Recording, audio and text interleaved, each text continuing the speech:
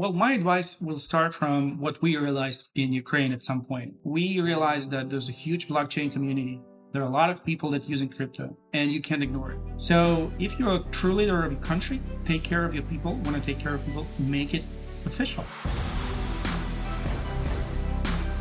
Welcome to Bankless, where we explore the frontier of internet money and internet finance. This is how to get started, how to get better, how to front run the opportunity. This is Ryan Sean Adams. I'm here with David Hoffman, and we're here to help you become more bankless. Guys, we have a special guest on the show today, the Deputy Minister of Digital Transformation of Ukraine, Alex Bornyakov. We are talking to Alex all about what's going on in Ukraine, a few things that we discuss. Number one, how crypto is helping Ukraine in a time of war. Number two, why Ukraine's government is adopting a crypto-friendly policy as a result of this. And number three, his advice for other countries considering crypto policy. We're talking to someone who is in an active conflict zone, an active war zone. Of course, we've never done this before on Bankless, but crypto has become very relevant, actually, to the story of Ukraine, and I think is an example of the type of impact that this technology can have on the world. David, we got introduced in kind of an interesting way to Alex. Could you talk about that introduction? Yeah, we got introduced to Alex via Vitalik Buterin. Vitalik and I were passing messages in Telegram about who best to bring on from Ukraine to tell the story about crypto in Ukraine. And we landed on the Deputy Minister of Digital Transformation himself, who Vitalik was in contact with previously. So Vitalik introduced us, and we just immediately hit it off in Telegrams to schedule a quick podcast just to get the story out the door. So this is an official representative out of the Ukrainian government telling the story about how crypto has moved the needle in Ukraine.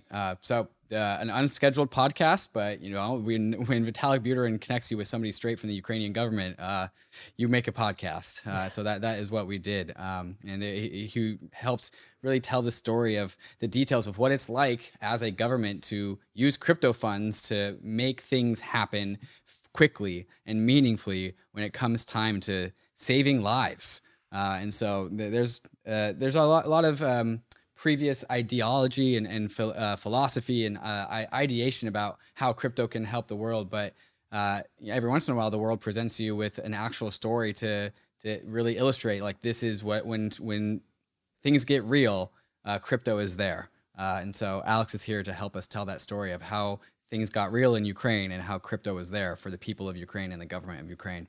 Over $60 million in crypto donations coming through on crypto addresses controlled by the Ukrainian government, which is absolutely insane. They're actually talking about releasing NFTs as well. Alex talks about all of these things. And this legislation that just went forward to approve crypto, a set of laws basically to make Ukraine a crypto-friendly jurisdiction.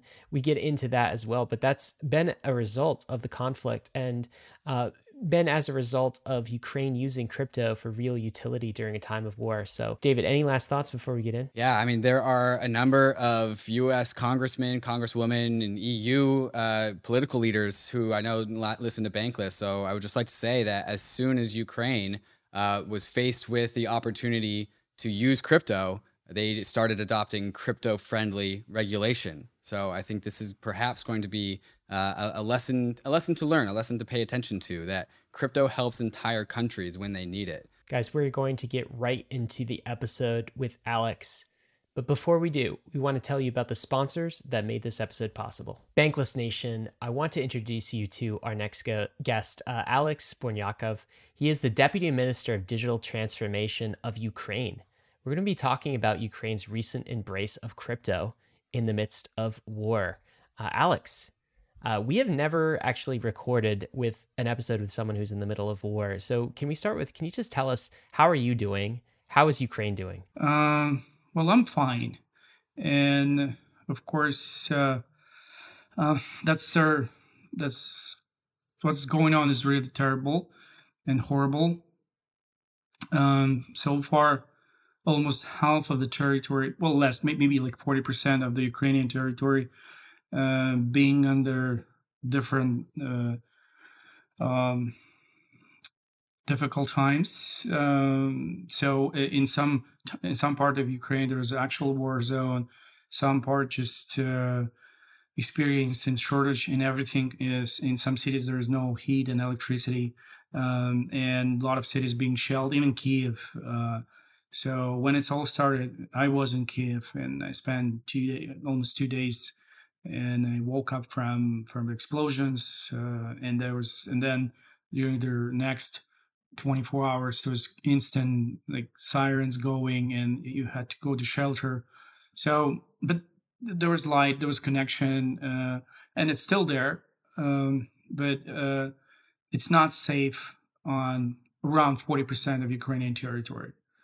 So, but even in a distant part, they fire ballistic rockets to, as they say, to destroy military infrastructure. But sometimes they're just missing and people dying. So, well, that's terrible. But we're holding up. We're trying to make our best. We do our best to keep going, to do our job, and everyone has to do its job, because we believe we're going to win, and we need to restore this, and there's so much work ahead of us. But thank you, and we really appreciate you. A lot of people from US, from Canada, from European Union, from other countries are standing with us, and that's really inspiring for all Ukrainians, that a lot of countries support us in this difficult times. Alex, that's definitely something that I've noticed both inside of Ukraine and outside of Ukraine. Is there seems to be an immense amount of unity going on, and at least from the outside perspective, at least initially in the first few weeks of the war, we saw just a surprising amount of high morale out of Ukraine. But I'm wondering how that's been holding up now that we're beyond 15 days into this thing. How's the morale on the ground at Ukraine? Short answer is what I personally experience is pretty much high. The morale is beyond, I think, anyone's expectations. People in Ukraine are really united, and according to the latest poll that I'm aware of, 92% and even 93% of Ukrainians believe that we're going to win this war. And during the first 96 hours is really hectic, and news were horrible because they were advancing, and it was just so many people were afraid of what's going on, what's going to happen, and they were fleeing country in rush. But now it's kind of stabilized. Our military forces stopped them almost on all directions, and pushed back on several directions, especially around Kiev, which is kind of like a heart of Ukraine, and it's located in the middle of the country. So now I see like we can kind of plan at least short term and maybe mid-term. But during the first week, it was not possible because the situation was changing dramatically every couple hours, and people were really upset. But now I think morale is high, but we experience like the war is in our country. It came to our homes, and like if for Russians and for the rest of the world, maybe just news, but for Ukrainians, it's losing your friends, you hear like people losing their properties, and they worry about their relatives. They're losing connection with their relatives in a war zone. So it's a tragedy. It's a huge tragedy. So, but generally we have high hopes. Well, of course, Alex, our hearts go out to everyone that's been affected by this. It's obviously the last thing that everyone wants to see happen into the world. Alex, we were introduced by Vitalik Buterin, and because of your role in the Ukrainian government, you are the Deputy Minister of Digital Transformation. What does that mean? What does your job entail? What are your goals as Deputy Minister of Digital Transformation? Well, sure. Ministry of Digital Transformation was created not so long ago. It was like we are 2 years plus a couple months old. So there was a couple major goals that were set up, like we have envisioned, and one of them is to develop and grow the IT industry of Ukraine. So I'm like as a deputy minister, I'm in charge of growth and development of IT industry, and of course, IT industry involves crypto, and we believe that is a significant part of it. So once, right after I started, we immediately announced that we want to become crypto-friendly jurisdiction, and we want to do what we can in order to make crypto and all the virtual assets legal in Ukraine. But generally speaking, as a deputy minister, I was in charge of a couple of projects. Like we built a project called DSCD. It's a sort of like a Silicon Valley for IT companies with low taxes, with a lot of other benefits. We were introducing electronic residency for those who want to do business in Ukraine but don't want to go into your country physically. And many more much more initiatives that we were doing. I hope I give you a sense of what I was doing before the war, and of course, it's dramatically changed after the war. Yeah. Alex, I want to get a perspective of what crypto in Ukraine was like before these events have unfolded. From our perspective, there's been a number of projects that Ryan and I pay attention to that have sent out messages saying, hey, progress is going to be a little bit slow due to the number of developers that are in the middle of fighting a war at the moment.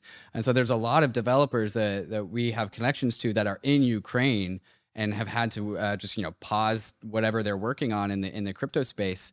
And so Ukraine hosts a disproportionate amount of crypto developers, but also what was the attitude of the Ukraine government, the centralized Ukraine government, about crypto prior to this? Like, was crypto on the radar? Because it's certainly on the radar now. What was the attitude about crypto before these events have unfolded? Well, of course, most of the government was pretty much skeptic about crypto, and you have no idea how much efforts did it cost to convince people, to make them believe that it's going to turn to something bigger. So when I started to do this, Bitcoin cost was around $3,500. So it is just on the low, and everyone's like, why are we even dealing with it? But then, but of course, we believe in crypto. And as a Minister of Digital Transformation, we define policy of the government regarding specific items or directions, I would call this.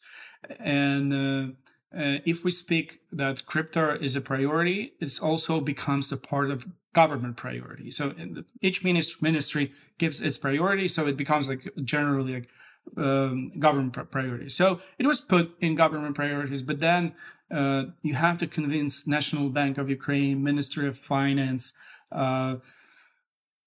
Security Commission, Financial Monitoring Services. So there's a lot of authorities that related to crypto, and of course, if you consider crypto is priority, they don't. So you have to convince them. And then crypto went to rocketed to 60,000 per Bitcoin price. And it was, and of course, this was another portion of attention from them. They said all right, so let's do that faster. So eventually we managed to vote their law on virtual assets, which basically about crypto, and pass it through Parliament. But then war hit us. But the good news that once we started this crypto fund, and everyone saw that how successful it was, and how successful it is right now, President Zelensky eventually signed this law. And we are working on taxation legislation and other official papers that we have to do before this all goes live. And now no one actually argues about that crypto is is not priority. So I think everyone understands how it works now. So that's the good news. Alex, it's funny that much of the before that you just described, I think fits a lot of jurisdictions across the world, a lot of countries across the world, where it's hard for any sort of digital transformation group internal to the government to actually get government officials and the rest of the government to talk about crypto. It's hard to get it on their radar, and sometimes when they do, these governments are hostile. But what you're describing is, first of all, there was these champions internally to Ukraine, like yourself, who are sort of pushing this pro crypto agenda forward. But can you tell people, bankless listeners who haven't seen what's gone on? You mentioned a crypto fund for Ukraine. What is that, and how much money has Ukraine actually raised in crypto so far? Because it seems like that has completely changed the tone and tenor of the conversation about crypto's utility in Ukraine. So tell us about this fund and what's been raised. Yeah. So again, during the first days of war, our national bank's very limited ability to send foreign transfers, especially in dollar, in euro. So we have to somehow find a solution to cover immediate needs for armed force of Ukraine, and that was this was one of the decision of Mikhail Fedorov. He said, listen, let's set up a fund and do this with their private exchange and make it so we can push it and tell everyone that we also accept donations in crypto. And and then when money started to flow in, we were able to quickly perform the transactions, and maybe for the first days, the crypto was our first choice for that. And so crypto really helped us because we were able to cover those needs. And so far, we managed to cover together like $62 million around that. But again, as the war has continued, we have refined an approach, and we launched the official website where people can donate the cryptocurrencies and different tokens. So we started from Bitcoin, Ethereum, and Tether, but then we started to add a lot of others. And we so much appreciated for Gavin Wood responded with $5 million donation through Polkadot. Then Dara also donated $1 million in HBAR. We also connected Dogecoin, Monero, Icon, Casper, Solana. Solana community was very helpful, and Everstake. So we were more than, this was beyond expectations that crypto community is so into it. So they eager to help. And of course, this step that we have taken, so we announced that we're able to get officially a donation in crypto. It reflected in their mind, and they decided to help. So this is that's absolutely, it's absolutely incredible. And we're going to provide some more information on that fund and where the crypto community can actually continue to donate, because I assume, Alex, you guys are continuing to accept funds. Yes. As we go, and over $60 million. Then is this all coming from individuals and organizations in the crypto community? Is this where this money's coming from? Well, I mentioned some organizations who were donated, but the majority of the funds, I think, coming from individuals. And we actually haven't analyzed who exactly donated and where this money coming from. Well, to be quite fair, we need to understand that it's pretty hard to find out yes, the most of the nations where they come from. Yeah, so I think part of the reason the crypto community has rallied around this is because crypto is definitely a movement for freedom and sovereignty. And I think many in the crypto community see what you're doing, your resistance in Ukraine as part and parcel with that. But can I ask you, Alex, what has Ukraine done so far with the funds? Have you done anything with it, or what are they allocated to go fund? Well, before I answer the sorry question, I'd like to mention also this is very. I think that's very important to the community that FTX managed to establish relationship with the National Bank of Ukraine, and they actually created a bridge to convert crypto into fiat currencies with the help of National Bank of Ukraine. And so Everstake helped to facilitate this, and FTX and National Bank. This is this is a precedent because it's never happened before. And I know it's outside of our fund, but I just want to mention that as example of integration of the government structures and private institutions like international, how they communicate, how they cooperate with each other, and I hope this is going to be again a precedent for other things that crypto companies can do with the government. About the fund itself. So far we have spent around 36, close to $36 million. And we purchased thousands of bulletproof vests, helmets, medicines, medicine packages. We purchased a couple hundred thousands of food rations for Ukrainian militaries, thousands of thermal imagers, optics, night vision goggles. So this all goes to the army, to our defenders. So we're gonna, by the way, we're gonna provide with their more statistics and reports on what been purchased. And for instance, like HBAR, they told we want to support just humanitarian needs, so we bought just what's this called, like mobile aid packages. I mean, if you're injured in the battlefield, then you can quickly fix your.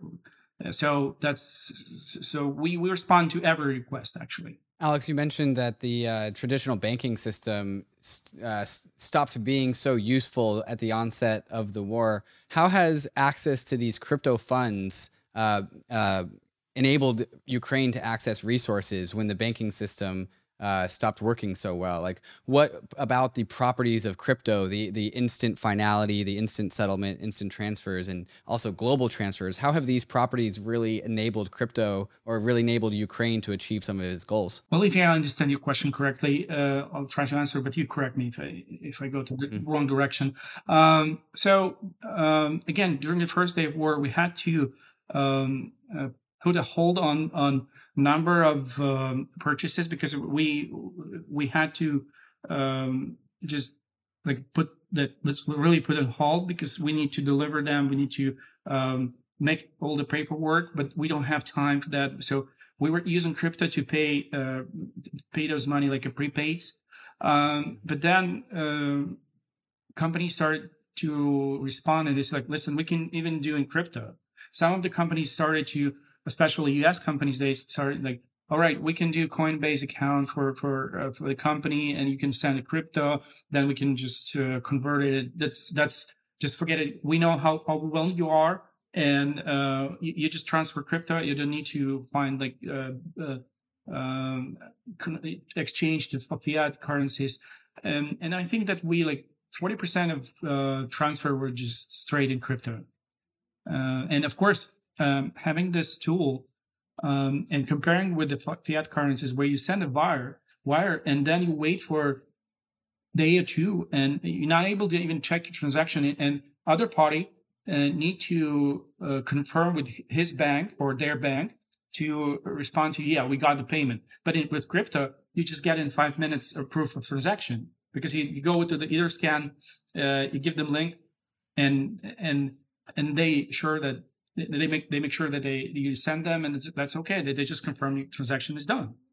So it's completely different from wires and other means of payment. Yeah, people tend to think that crypto is overly complicated, and that's what scares them about crypto. But it seems to be that when it really comes down to it, the crypto is actually the more simple of the two types of financial systems that we have. And you've said that some vendors have told you that they're willing to accept crypto. How proliferated, how prolific is that? Like, are most vendors able to accept crypto in this time? No. Okay. Well, especially for those who are dealing with their military grade equipment or equipment just for the military, they are more like classic companies that prefer to do the old-fashioned way. But still, they started to accept at least prepaid, and they say, like, listen, give us prepaid, and then we can figure out we know that you're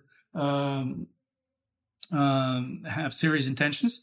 I mentioned that, but I think maybe it's missed. Like maybe 40% of what we spend is actual crypto, and the 60.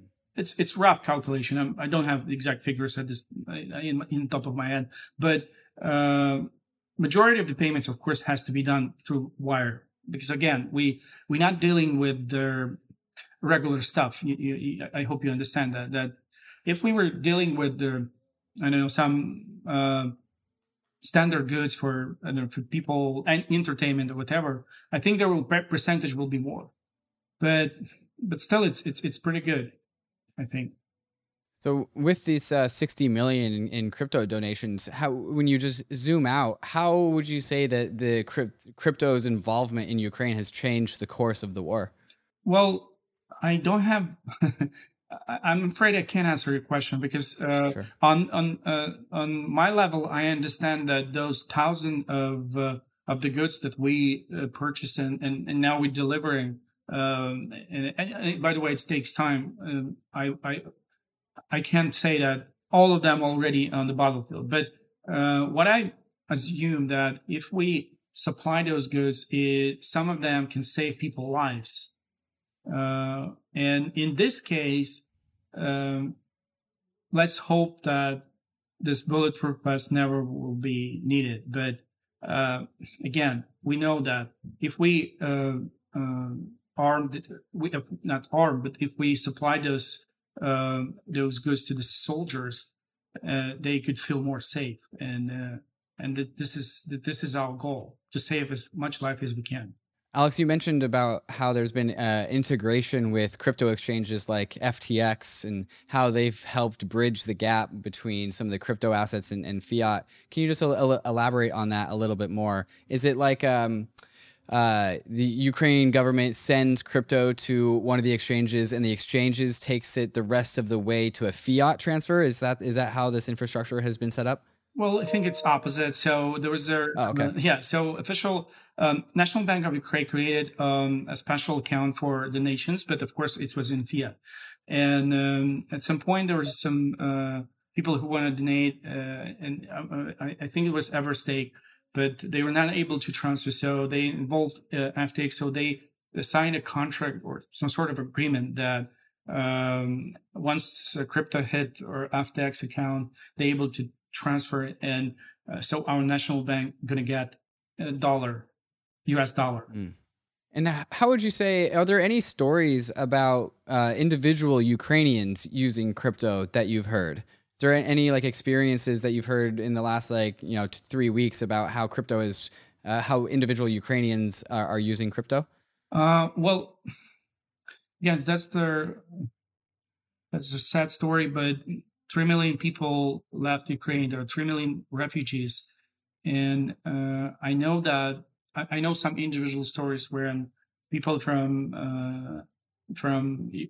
like families from Ukraine were separated. So men stayed here and the rest of the family fled to Poland, to other countries. So they were sending them crypto because there's so much rush and they didn't have any money. So crypto became a sort of a easy way to help your family in being a refugee in another country and feel safe again and feel comfortable. So I know of such stories. I believe there are much more stories about like business that again dealing with the distant part of inside a country. So they send crypto because banks are put some limits and they can exchange it. I know of some stories about that, but it's not many of them. But yeah, there's still a couple. Alex, do you think that is kind of the role of crypto here? I'm wondering, like, because you have a unique perspective on crypto, given everything you've gone through recently. Is crypto a technology and like a money system that is here for the world and for the people and for governments when the banking system fails? Is that its role? What do you see as the main value proposition of crypto? Well, I don't think at this point it could really substitute banking system, but it's definitely an option. And I believe that again, after some time, in maybe even in the close future, we're going to see more examples of companies or even countries who moving from this, I don't know, what we get used to, the banking system to crypto. I think there's some parts are missing in terms of crypto, and David mentioned that there's a lot of assumptions on complications with crypto, and there are really and there's some in the beginning. So I think that what the world introduced decades ago with the banking cards is just a concept of having a card. Then you don't need to log in anywhere. You don't have to study anything. Made this mass adoption. There was a way to mass adoption. So I think there right now, crypto community and the companies that build perfect tools like exchanges and companies that operate on blockchain. And they built pretty much solid concept of how it's going to work. What is missing from my standpoint is easy entrance. And once the way for easy entrance will be found, I personally believe there's going to be a bright future for crypto. I'm curious about this dependency because crypto, of course, is dependent on a country having electricity grid, a power grid up, and it's also dependent on internet reliability. And obviously, in the conflict right now, I'm not sure how certain those things are for the people of Ukraine. And yet, the banking system, now that it's moved to digital and electronic, is also dependent on those two things as well. I'm curious, a lot of people who criticize crypto sort of say things like, well, but what happens when the internet goes down? What is the internet reliability like in Ukraine right now? And is this a concern for the financial system writ large and also for the digital transformation, the crypto initiatives that you guys are pursuing? I think people should realize eventually that today's banking system not able to work without electricity grid as well. That's a hard truth that everyone has to learn. But I don't know how to send a wire transfer without because it's built in a Swift message system and Swift message system servers and again it's a sort of a ledger. It's maybe it's far from blockchain, but it's a ledger. And that's the first. That's my observation and the conclusion on that. But about Ukrainian communication system, apparently one of the major tasks of the ministry where I worked for was improving communication infrastructure of Ukraine. For the last 2 years, we were working on better cell reception, on delivering high-speed broadband internet to every corner of Ukraine. Eventually, we're supposed to cover 95% of the territory with a great internet. So this was one of the goals, and we were moving towards it. So Ukraine is internet in Ukraine pretty much cheap. especially relatively to US. So in Ukraine, you can have like great internet connection speed for $10-20 a month. So and it was everywhere. So like 4G, we were moving slowly from 3G to 4G, but then we obtained new frequencies from the military, and the speed of switching of new standard was tremendous. So for last year, we completely moved to 4G in the country, and even started testing 5G.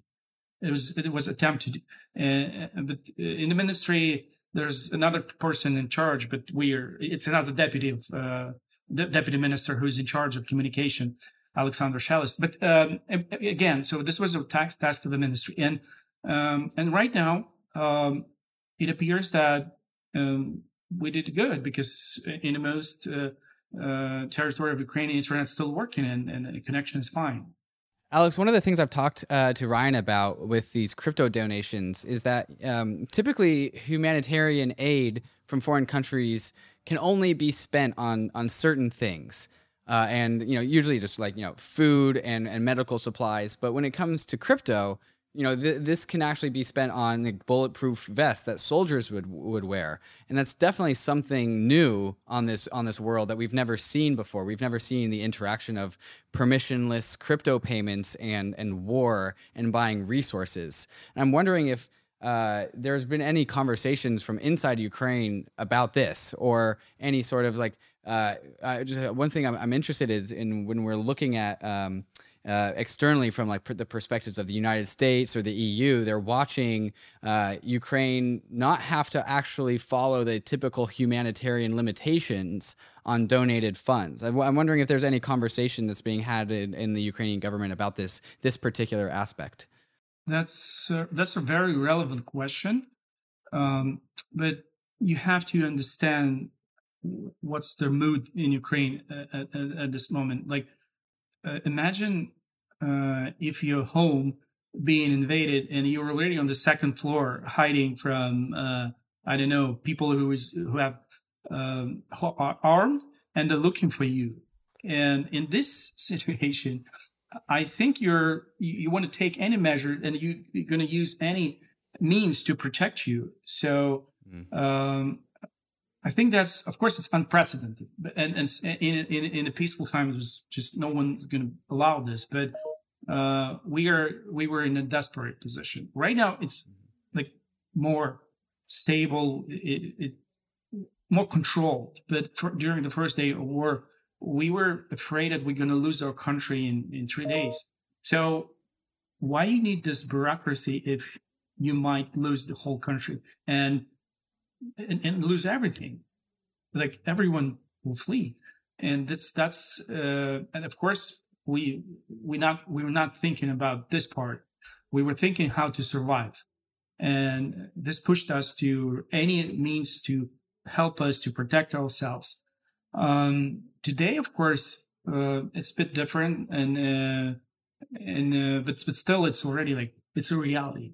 And again, President signed the law, so it's totally legal in Ukraine, so we can use this.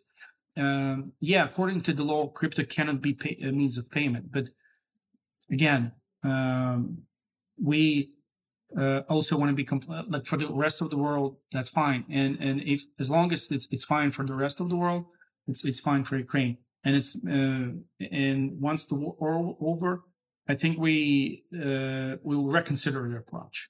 But we in this reality.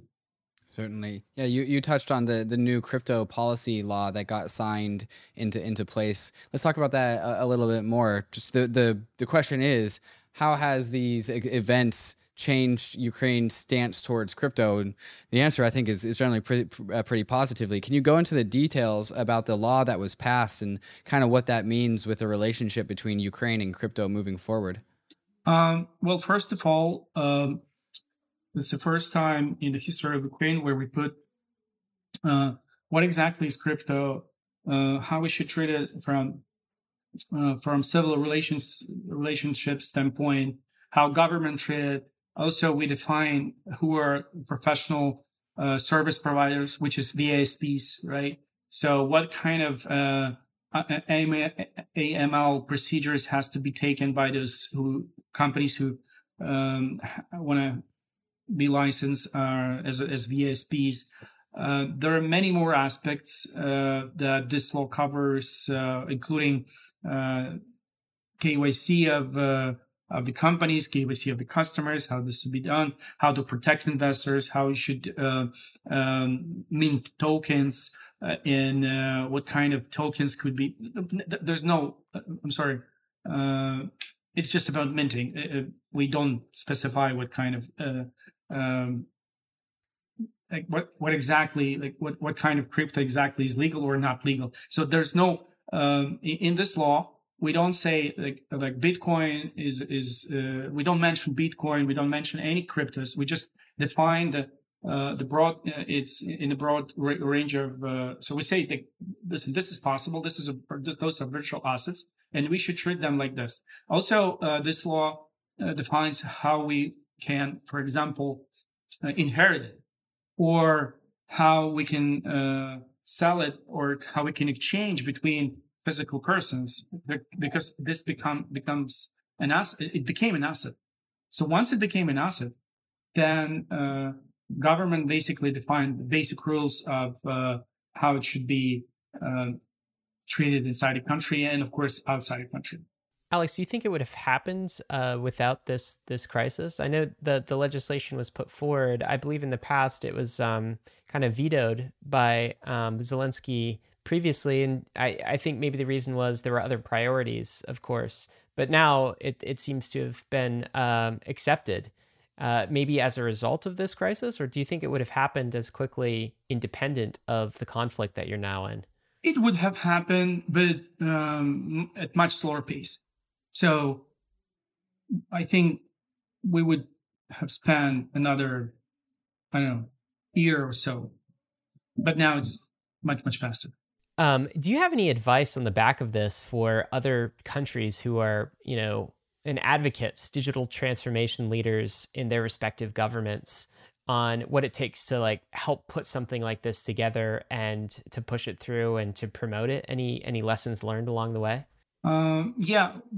Well, my advice will start from what we realized in Ukraine at some point. We realized that there's a huge blockchain community. There are a lot of people that using crypto, and you can't ignore it. I mean, you can, but it's going to be like a black market anyway, because people want to use it. So if you're a true leader of your country, if you're really take care of your people, want to take care of people, make it official. Give them right to possess crypto. Give them right to pass it to others, to conduct a business with crypto, to create companies, because they want to do that, and they will anyway. Will do that. They'll find a way. So that's probably the advice. So don't deny, but rather allow. Yeah, you can allow on your terms because you're a government, and you can say, listen, all right, you can do this under specific circumstances under our strict supervision, but I don't think it's right to just deny the fact that crypto is being used by majority of the countries in the world so far. So this is absurd. Alex, one thing that's been interesting is we've observed all of this play out in our respective governments and jurisdictions. At least one conversation in the U.S. is how relatively effective sanctions have been in the conflict so far. And some lawmakers in the U.S. are saying, well, if we move to a world of crypto, then these sanctions would be less effective in the future. Because of course it's much harder it's easier to block the SWIFT system for the EU and the US, and it's very difficult by design for sanctions to go into effect across crypto. Do you see that as a downside of crypto from your perspective, like relinquishing the power to block sanctions? I can completely see the alternative in Ukraine. Of course, you're saying, hey, we could create a fund and get donations from all over the world when the banking system wasn't working very well and it's instant money. On the other hand, some of the sanctions that have been put into place wouldn't have been effective in such a system. What are your thoughts on that argument? Well, I think that the purpose of crypto and the fiat currency is not about sanctions. It's just one case of such things, and they want to control, not because only of sanctions, but they generally want to, I don't know, supervise the financial system of many reasons. Not because they want to just suppress someone, but also there are many tasks for the government that they have to do because we want to feel safe too. I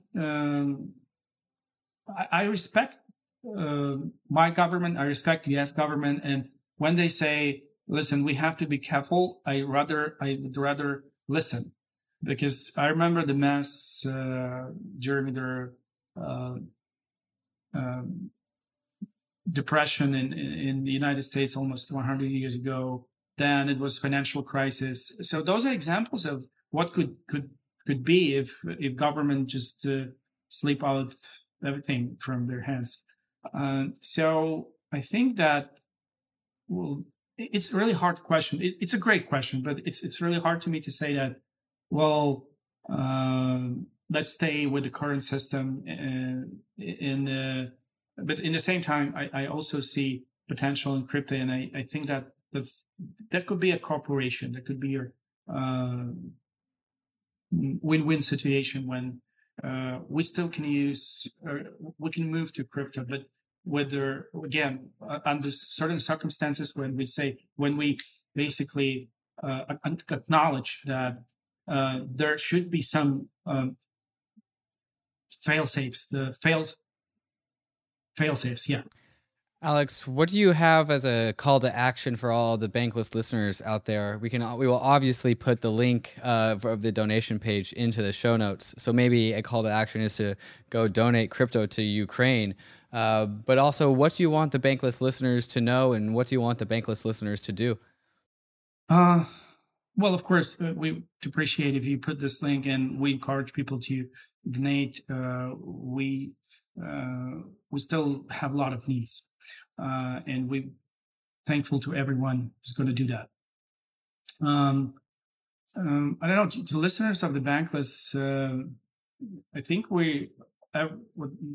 my message would be that we all doing something that never was done before. So we should be proud that we bring together as a community at some point, at some day in future. Everyone's going to be dealing with it and saying, like, listen, there was a lot of evolution in this, and we know that those people were in the beginning of such a great things that we use today as a common thing. Alex, in addition to the over $60 million of donations that have come from the crypto community, some NFTs have gotten donated as well to the Ukraine address, including a CryptoPunk. I was wondering if there's an official policy as to what Ukraine is going to do with that CryptoPunk. We now working on a separate section on our website, donate.thedigital.gov.ua. So there's going to be a separate section called NFT. So we're going to list all the NFTs that was donated for the whole time, and we'll probably go for the auction. NFTs are not priority at this point. We still have money to distribute from other cryptocurrencies, but I think once we see what we have and show this to the community and start auction, those money will be directed to the fund. Well, I would imagine that the NFTs auctioned off by the country of Ukraine might fetch a nice premium for just the token value of that. So that's going to be pretty interesting to watch. Alex, there was at one point talk of Ukraine doing a token as well itself. Is that still on the table, or is that not happening? It depends on if we talk about NFT. Yeah, we have a project which going to be like a museum of war. We want to call it Never Again. and it's going to be our piece of. It's going to be NFTs as containing piece of art and some specific event connected to the every day of war.